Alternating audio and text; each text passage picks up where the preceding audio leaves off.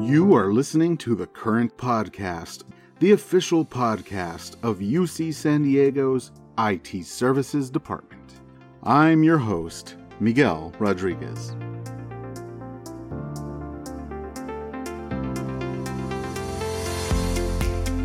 Today is Wednesday, October 14th.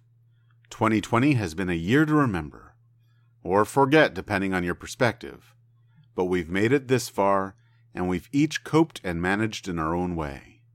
For some of us, music truly is chicken soup for the soul. So we thought it would be fun to put together a pandemic playlist. Some songs that capture the mood of 2020. Here are Todd Anderson and Carlos Lopez. Hello, my name is Todd Anderson, and joining me today on the podcast is Carlos Lopez. Carlos, welcome. Hi, thanks for having me. I'm really excited to be here. Awesome. So Carlos, can you briefly go over what your position in IT services is and maybe some general projects that you work on? Yeah, absolutely. So I am a Programmer Analyst 3 is my official title, and I do fall under the purview of SIS and specifically SAIS, which is the Student Affairs Information Systems Group. I was a part of the second consolidation, the consolidation that happened with SATS originally. So a lot of my projects and the department that I originally came from was the Associated Students, which is the UCSD student government body. So a lot of my projects are geared towards their services, activities, and financial distributions. So those are the overarching projects that I work on. I've been with the university. This is my 5th year. And so this is the $1 million question that we've asked every episode since the inception of this podcast. How has your work from home experience been so far? I would say that now it's going great. I think that it's had a lot of ups and downs throughout. I think when it first started, it was this whole new experience. I was super excited to work from home. And then I think the reality of 60 days working at the same computer and never having left the house aside from, groceries kind of really started to set in, and it really started to feel really confining. But I think a lot of that was also just because, to be honest, I was running out of things to do at home. So you can only watch so many episodes of Game of Thrones or Friends or The Office before are okay, now there's really not that many other TV shows I want to pursue. And most of the entertainment industry in general had kind of taken this approach of we're going to release things, intermittently. A lot of TV shows basically just canceled. And so as far as entertainment goes, a lot of those things kind of fell away, and you can only play so many board games, I think, without accumulating new ones. So quickly running out of things to do, it did kind of take a lot of effort to try and reinvent, some of my hobbies and try and figure out where I can fit in new activities. So I started by planting a garden in my backyard. I got approval from my landlord first, so that's important if you're renting. But yeah, starting a garden, and then kind of through a rapid happenstance sort of coincidental events, I ended up with a SCOBY, which is actually how you brew kombucha. Yeah. Yeah, so now I brew kombucha, and I'm doing close to 2 gallons a week right now, and just trying out a bunch of different flavors.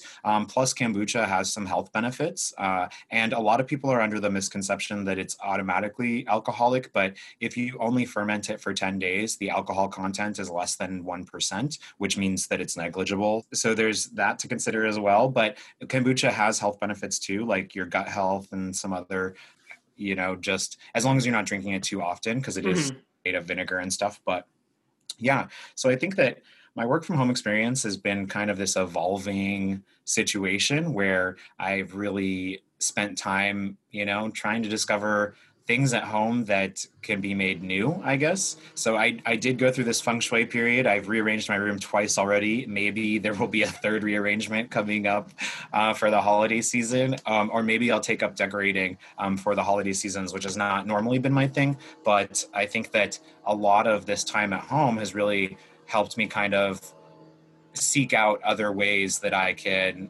other activities that I normally don't pursue, that I have the time now to pursue.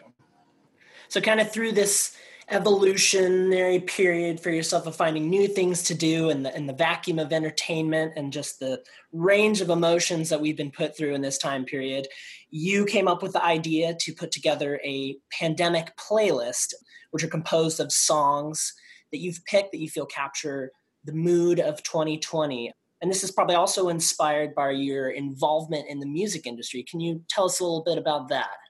Yeah, absolutely. My involvement with the music industry it started as a hobby. And one of my one of the things I frequently do in my life is I turn hobbies into jobs, or basically dedicate myself to finding avenues in work within my hobbies. So basically in 2014, I started attending music festivals, and I was just a festival goer and, participated in large concerts, small concerts, like all different varieties. But I was always really drawn to the people that I met and kind of the experiences that I was able to share with them.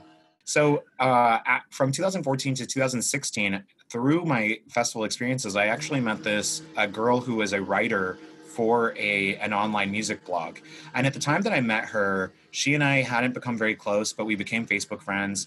And there was one day where she messaged me and she said, you don't post on Facebook very often, but whenever you do, it's very eloquent. Have you ever thought about writing? And at first I was like, writing about what?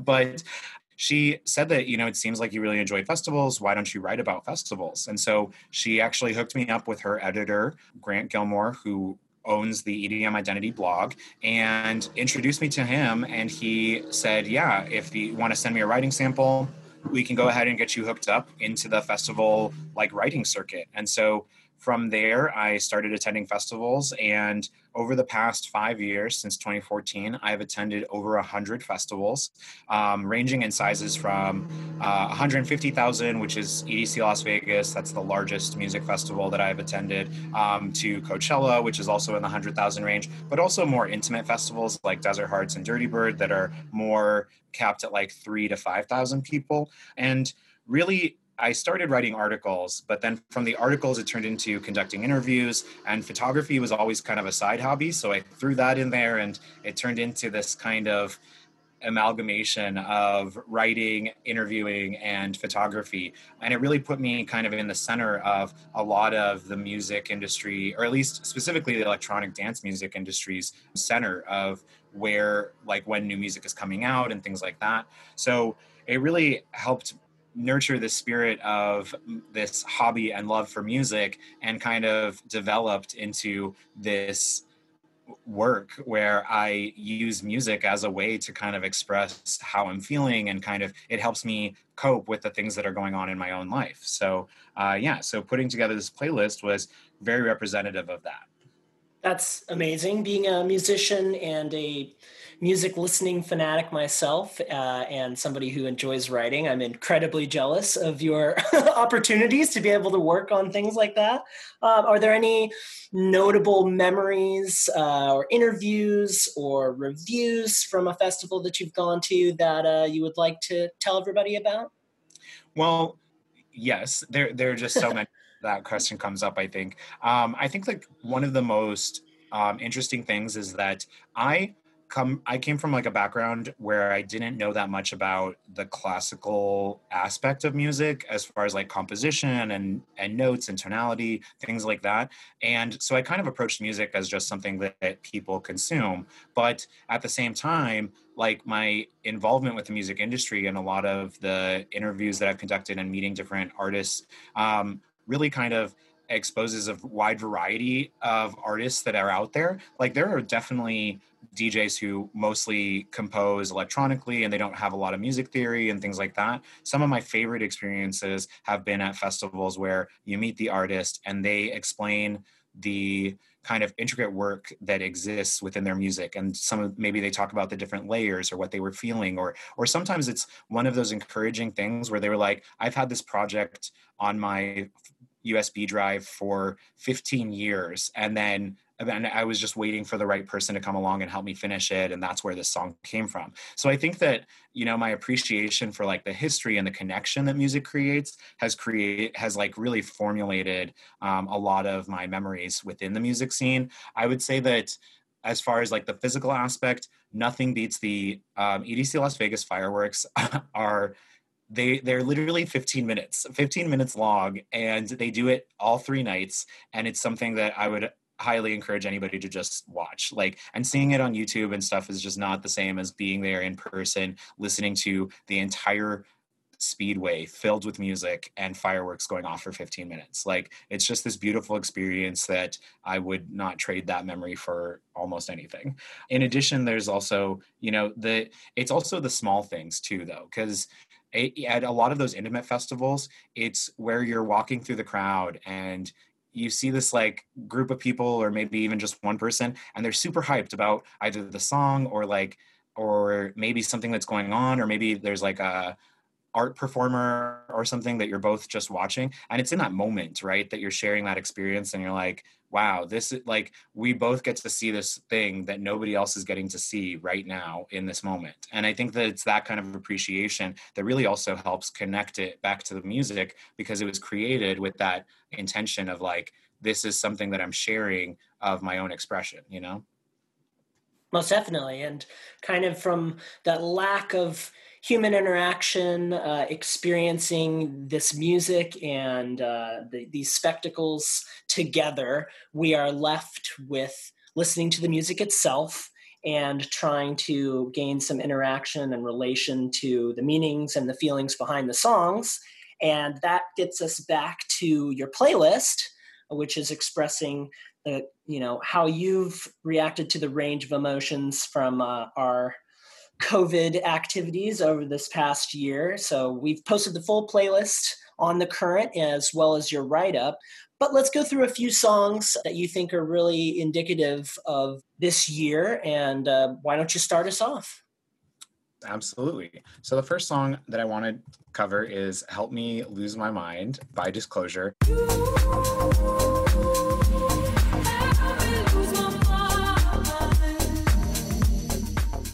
And I love Disclosure in general. I think that they're fantastic musicians, and a lot of their music is very mellow and kind of uplifting. And I think that this song, and again, the lyrics, I think, help me kind of tune it back to like what I was feeling at the beginning of COVID, which was, kind of this half excitement to be working from home, but then also after 60 days of doing the exact same thing, it really did feel like I was losing my mind. And so I feel like it was kind of the combination of the uplifting music and why I chose this song, but also kind of the lyrics where, in the song, he literally says like, help me lose my mind, make me run back. I was like, but I also need more time. And so it's just kind of this like idea that although the beginning was a little rocky, that given the longer that we spend in quarantine and the quarantine and the time that we actually spend kind of adjusting our own habits has really kind of helped work itself out. Strangely enough, at the onset of quarantine, I started writing some songs, kind of trying to express my own feelings. And one of the song lyrics I wrote is, I'm trying to lose my mind. So that is a weird coincidence there, that the song that you brought up expresses that same emotion. So I obviously was not alone in feeling that. Oh, yes. No, all right. How about the next song? So the next song I wanted to cover was House Arrest by Sophie Tucker and Gorgon City.